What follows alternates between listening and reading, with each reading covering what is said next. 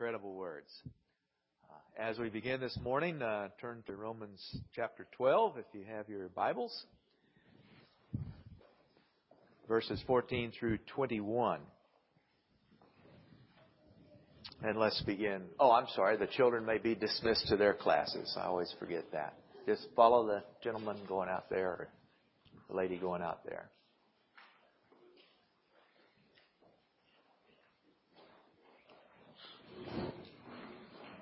Let's begin with a word of prayer. Father, we thank you and praise you for your word. It is so marvelous. It is a light unto our path.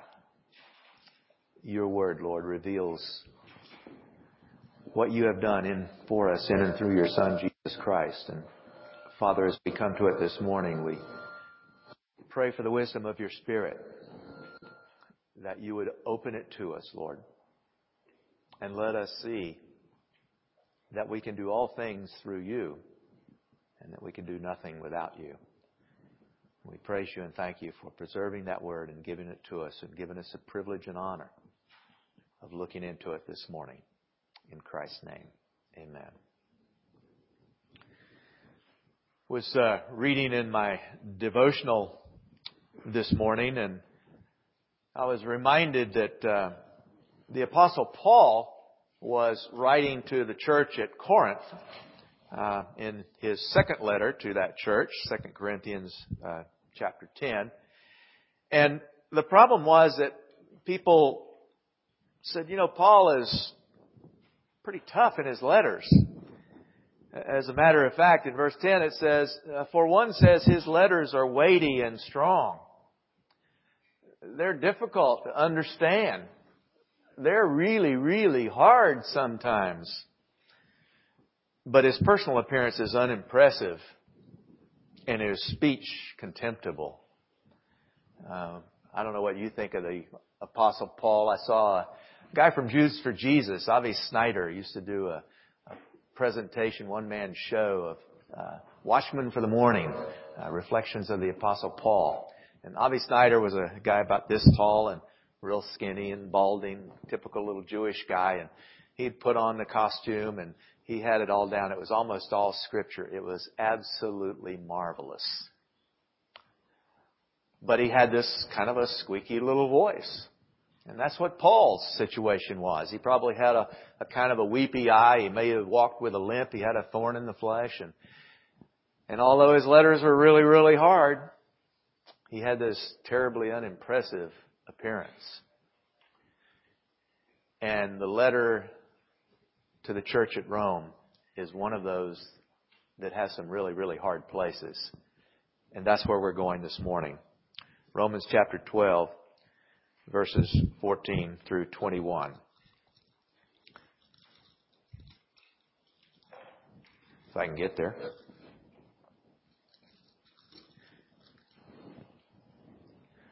Paul writes, bless those who persecute you. Bless and curse not. Rejoice with those who rejoice, and weep with those who weep. Be minding the same toward one another, not minding high things, but condescending to the lowly. Do not be wise in your own self. Never pay back evil for evil to anyone. Respect what is right in the sight of all men. If possible, so far as it depends on you, seeking peace with all men. Never take your own revenge, beloved, but leave room for the wrath. For it is written, vengeance is mine, I will repay, says the Lord. But if your enemy is hungry, feed him. And if he's thirsty, give him a drink. For in so doing, you will heap burning coals upon his head. Do not be overcome by evil, but overcome evil with good. Paul is dealing in these passages with the practical application, the practical issue of Christian behavior. you've heard us say over and over and over again as we've gone through Romans that the first 11 chapters have to do with a theological foundation. And now Paul turns to the practical implications of that theological foundation. Because of what Christ has done for us, we must not be conformed to this world. Verse 2. Unfortunately, many Christians in the world today are in fact conformed to the world. George Barna, we were talking in Sunday school this morning, George Barna, a Christian demographer, has said that there's virtually no difference in the abortion rate between Christians and non-Christians.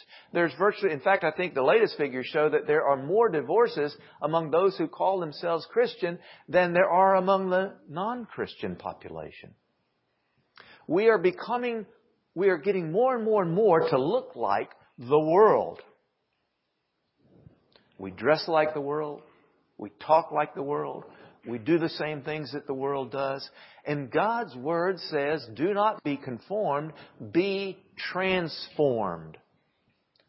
We must be the new creatures that God has made us to be. We must be transformed by the renewing of your mind. You've heard this preached, but what we need desperately to understand is renewing our mind. How? By the Word, by being in the Word, by being in fellowship, by being in prayer. The world thinks that you and I are just another creature that crawled out of the slime by accident. God's Word says we're made in His image for His glory. We must be transformed, that purpose word. We prove what the will of God is, that which is good and acceptable and perfect. Verse 2. You see, your behavior demonstrates to others that God is both real and important in your life. Or it demonstrates that He's not. In verses 3 through 8, God's Word teaches us that we are all part of the body of Christ. And each and every member is just as important as every other member. Many people think that the pastor is the most important person. He's the one that gets up front. Some churches, it's the worship leader who's most important. But every person is important. The person who cleans the church, the person who does the bulletin, the person who does all the filing. Every one of you has a gift from God, and that gift is to be used for the building up of the body. In verses 9 through 13, God's Word in Romans teaches us that we must behave in love toward our brothers and sisters in the body of Christ. Verse 10 says, be devoted to one another in brotherly love. Verse 13 says, contributing to the needs of the saints, practicing hospitality. And if you weren't here to hear the sermon of my brother Mark Riss last week, I urge you to get the sermon tape, because he did a marvelous job of explaining what those verses tell us about how we should behave in love toward one another. But in verses 14 through 21, God, speaking through the Apostle Paul, teaches us how to behave toward our enemies. And this is one of those hard things that Paul writes. This is not something that we want to hear. This is not something that we even think we can do. Verse 14, bless those who persecute you, bless and curse not. The word that we translate bless is a compound word which means to speak well of. We are supposed to speak well of our enemies. Most of us speak spitefully of our enemies. We go around and tell other people what our enemies did to us, how terrible they were, of those who have mistreated us.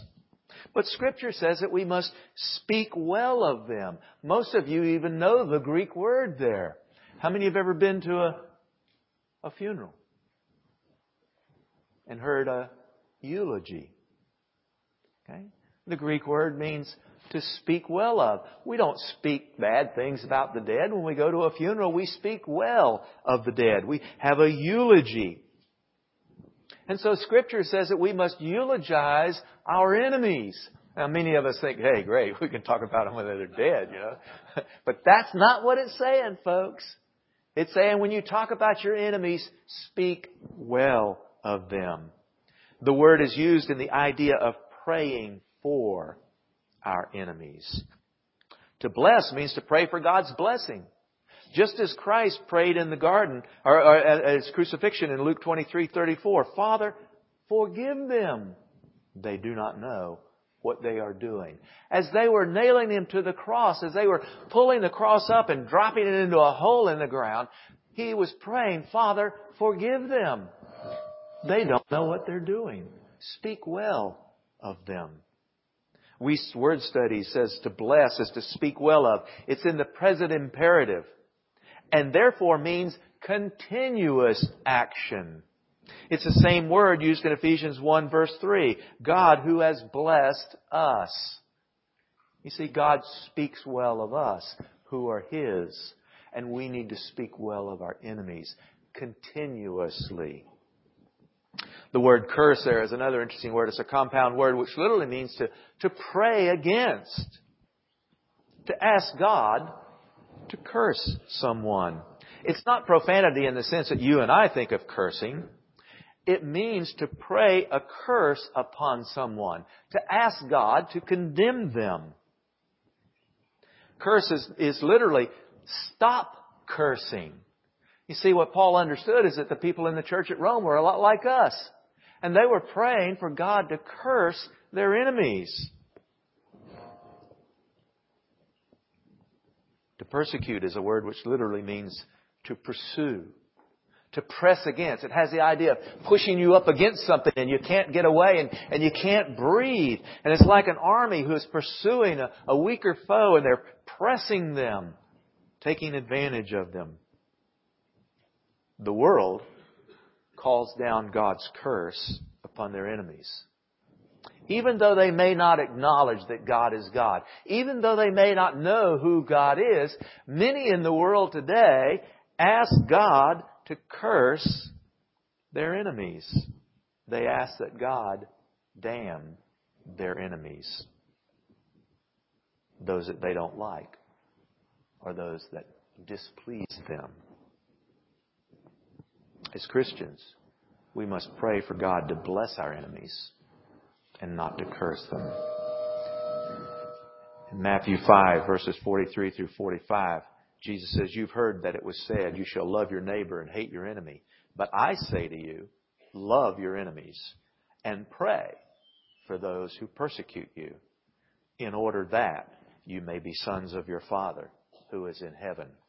For He causes His sun to rise on the evil and the good, and sends rain on the righteous and the unrighteous. In Luke 6, verses 27 and 28, Jesus says, but I say to you who hear, love your enemies. Do good to those who hate you. Bless those who curse you.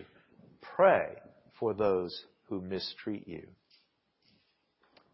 Not only must we pray for our enemies, but as Christians, you and I must identify with our enemies. This is something we find easier to do with brothers and sisters in Christ. They're part of the family. They're like us. They mostly treat us well.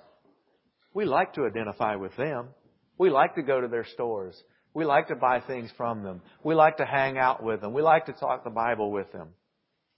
But this passage is not talking about them. It's talking about identifying with our enemies. You must rejoice with those who rejoice and weep with those who weep. It's much easier to weep with those who weep. We can identify with those who have tragedy in their lives.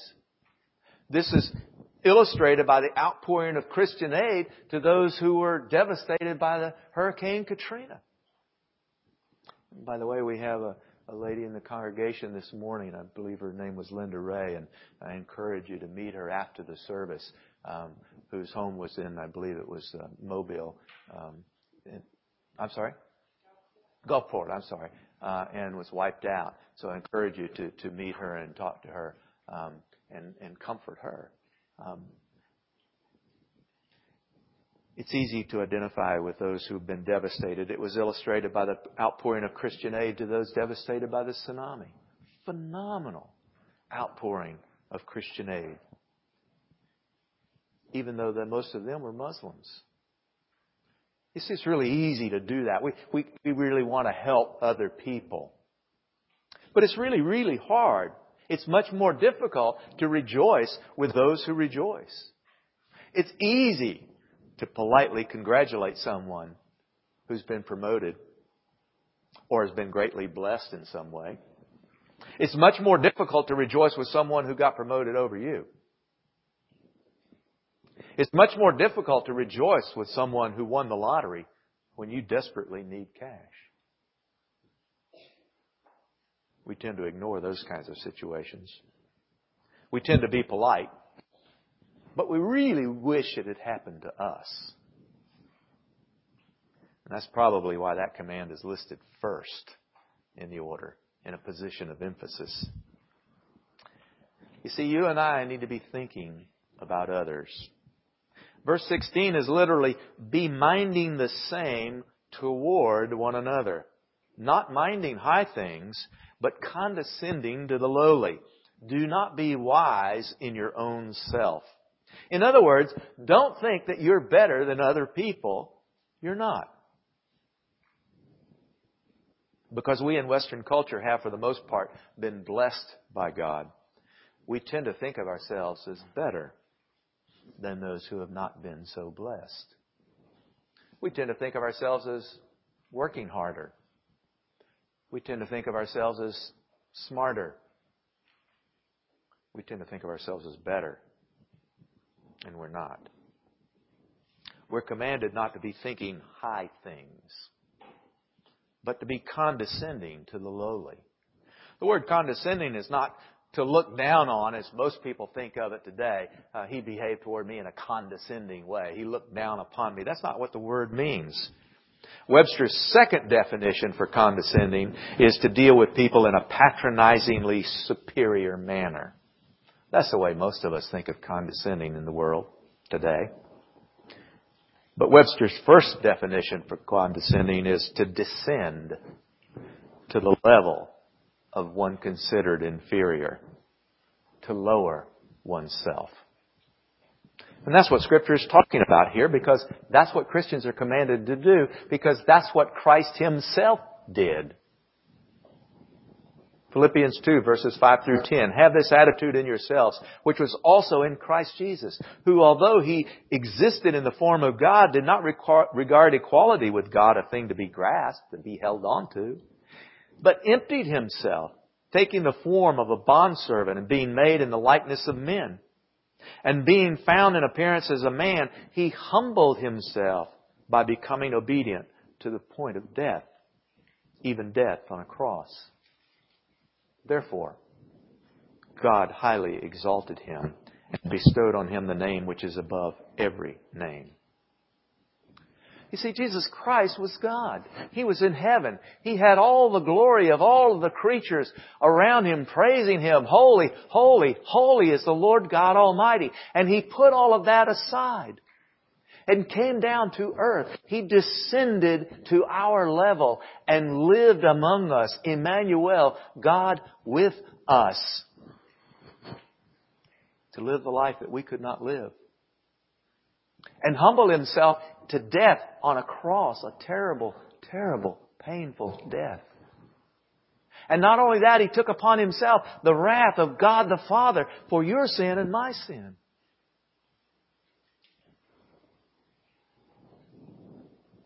When you think you have difficulties in your life, reflect upon that picture. Jesus Christ upon the cross. Say, my God, why have you forsaken me? Feeling the wrath of God for your sin and my sin. And I would venture to say that your troubles will seem a little bit lighter. I've told some of you the story before. When I was in seminary, I was having a terrible time. School was not going well. Things were awful. I was having a horrible time with Hebrew and all the reading and I get my papers back and it looked like a professor cut his throat. It was all red. I went into my father confessor, Al Mawini, a Greek teacher, New Testament teacher, and, oh, you got a few minutes? Yeah. And I just unloaded. And Al sat there quietly listening. And when I finally got to a point of taking a breath, he said, let's pray. So we started praying. And as I was praying, that picture came to mind. And the tears just poured. Because I realized that no matter how much I could suffer in this life, Jesus Christ had suffered far beyond anything I could ever imagine for me. Things haven't been the same since. Be condescending to the lowly. Put yourself on their level. Do not be wise in your own self. Wise is from a word which means to rein in, as a girdle reins in the midriff. It means to be restrained in your thinking and your thought process. It means to be discreet or have a cautious character. We tend to think of ourselves as wise in our own self. We become arrogant or puffed up. That's what the word pride means in the Scripture. When others don't agree with us, we think of them as stupid or ignorant. And we want nothing to do with them. There's an old joke down south about the Baptists. They multiply by dividing. I remember years ago driving through Louisiana, Mississippi, and you drive down and there's a Baptist church, and you go down a half a mile and there's another Baptist church, and you go down a mile and there's a third Baptist church. And it's like there's a Baptist church everywhere you go. Presbyterians do it too. In fact, Presbyterians are called the split peas because we've done all this splitting. James Montgomery Boyce says one writer tells of a crossroads in a small town where there were churches on 3 of the 4 corners. When a stranger asked what churches they were, he was told, well, that one is a United Presbyterian. This one is Reformed Presbyterian. And this one, pointing to the third, is for the Presbyterians who are neither united nor Reformed. Don't let your mind be puffed up. Put a girdle on it. Don't think of yourselves as better than others. You must be a peacemaker. Verse 18 says, if possible, so far as it depends on you, seeking peace with all men. The verse teaches that it is not always possible to live in peace.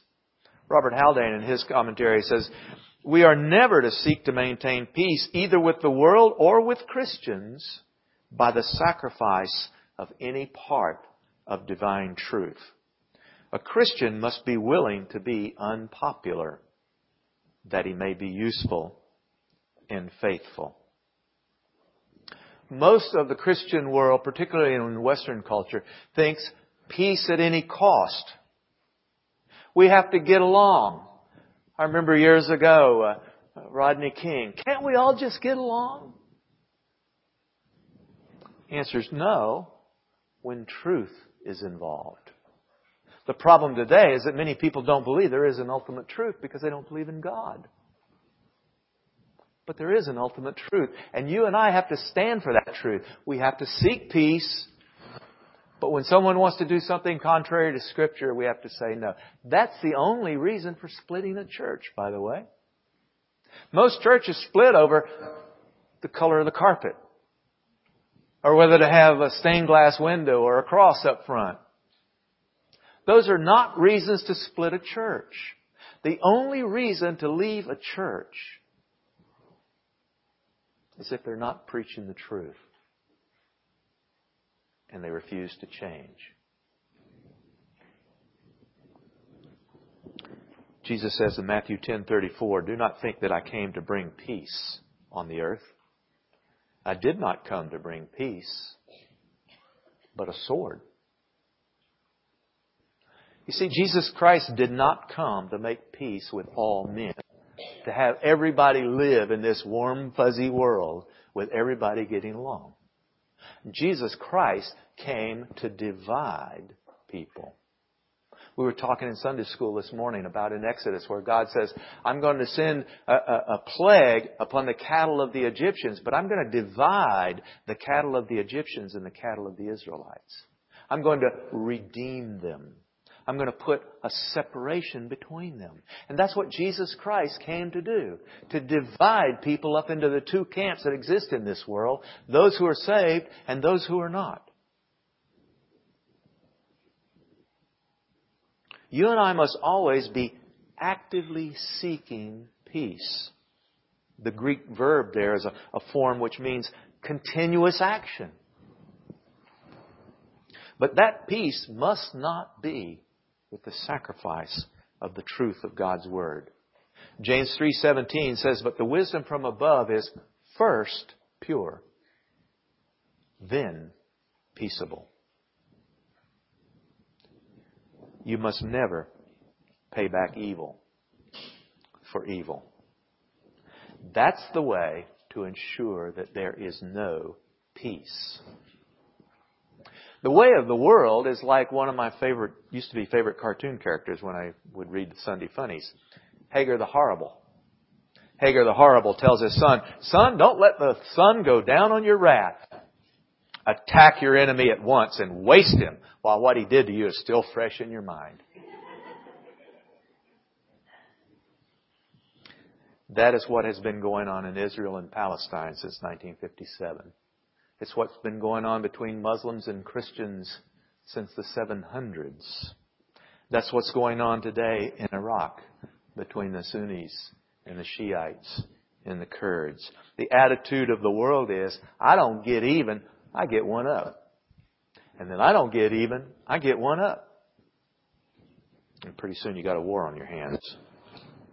Verse 21 says, do not be overcome by evil, but overcome evil with good. Wow. You mean I got to be nice to those people? Yeah. Jesus Christ did not respond with evil toward those who persecuted, beat, ripped out his beard in chunks,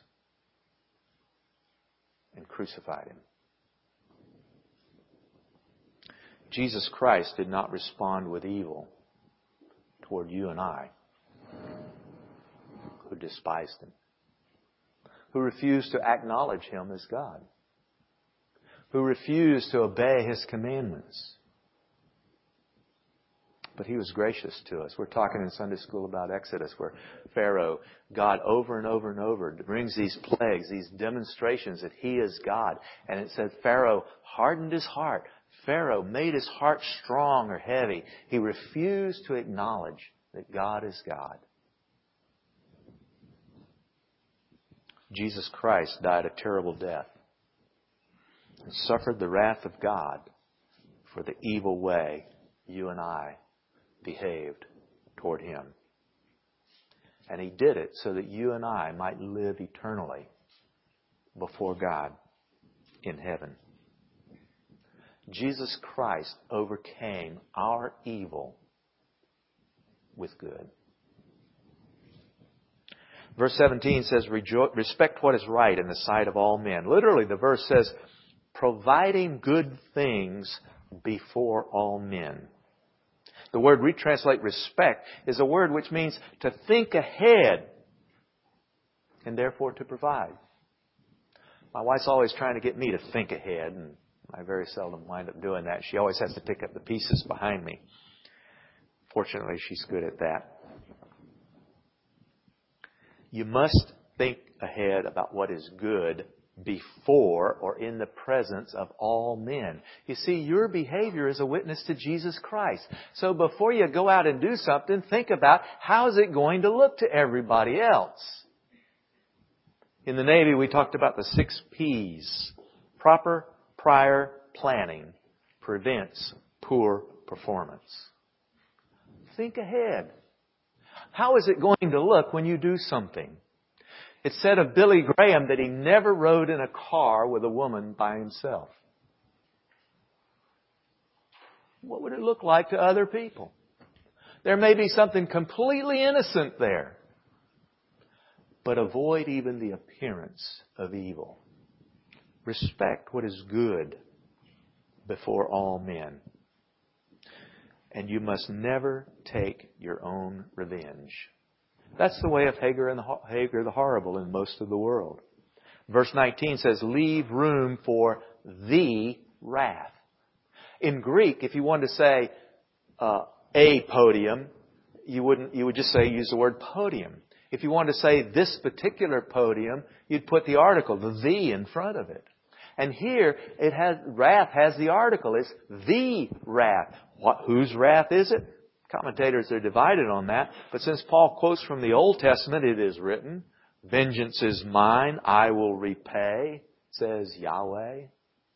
It's very clearly in my mind the wrath of God that is in view.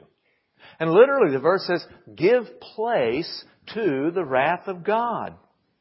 The word we translate room or place means a spot that's already occupied. It's used of a scabbard that has a sword in it.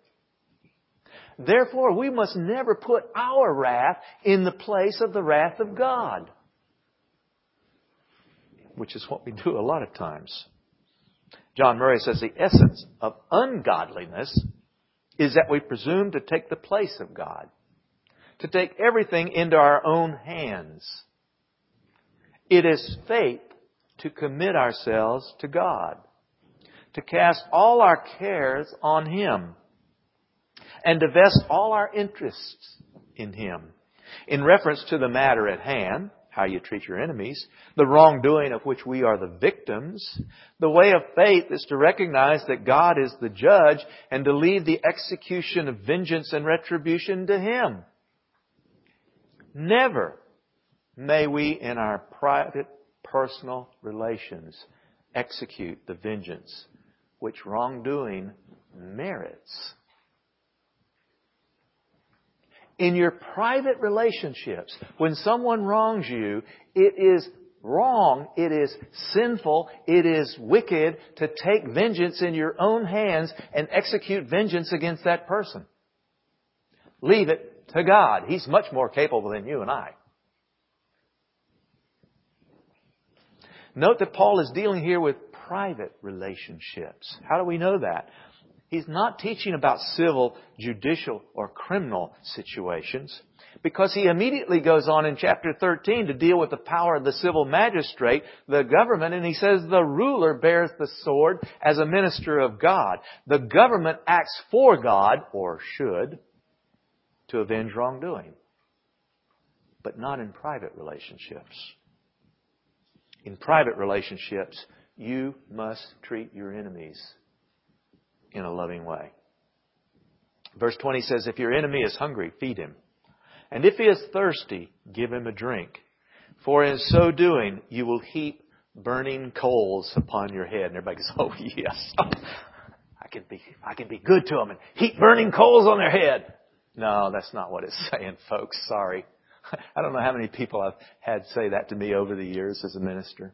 It's not saying do good to your enemies so that they will suffer. We must feed them when they're hungry. We must give them a drink when they are thirsty. This does not mean that you should be nice to your enemy so that he will suffer. Charles Hodge put it best, I think. He said, to heap coals of fire on anyone is a punishment which no one can bear. He must yield to it. Kindness is no less effectual. The most malignant enemy cannot always withstand it. The true and Christian method, therefore, to subdue an enemy is to overcome evil with good. As Christ overcame our evil toward Him with the good of suffering upon the cross. You see, when you behave in that way toward your enemy, you get their attention. The world's like Hagar the Horrible. Let's get one up. They expect that from you. They do not expect that you would leave aside your glory and get down on their level and treat them in a good way. They don't expect that you would be Christ-like. Years ago, I met a man who was ministering in Africa. His name was Kefa Simpangi. And he tells a story. He wrote a book called A Distant Grief. And in that book, he tells the story of during the time of Idi Amin. Idi Amin had death squads that were going around and executing Christians. And Kefa Simpangi was in the church, and after the service, he was in the office, and one of Idi Amin's death squads burst into the office with automatic weapons and said, "You're fixing to die. We're going to execute you." And Kefa Simpangi tells a story that he began to pray out loud for their salvation. And the leader of the death squad was so astonished that he stopped and they left.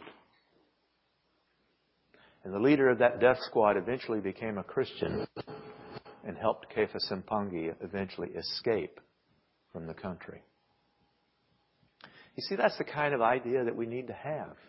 When someone's there with an automatic weapon ready to execute us, instead of going, "Oh God, please save me," "Oh God, please save them. Father, forgive them. They do not know what they are doing." To be Christian means to be Christ-one. To be Christ-like. James Montgomery Boyce points out that there's 3 steps in the progression of these verses here.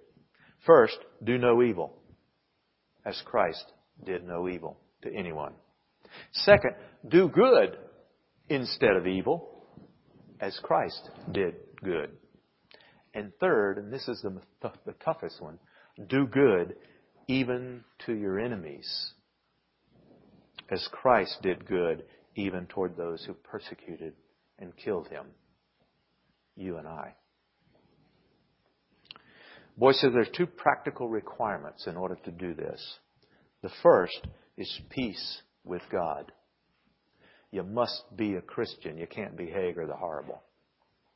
There's no way that someone who does not have Christ can behave this way toward their enemies. Second, Boyce says you must have the peace of God. You must be at peace with God and with yourself. Philippians 4, verses 5 through 7 says, "Let your forbearing spirit be known to all men. The Lord is near.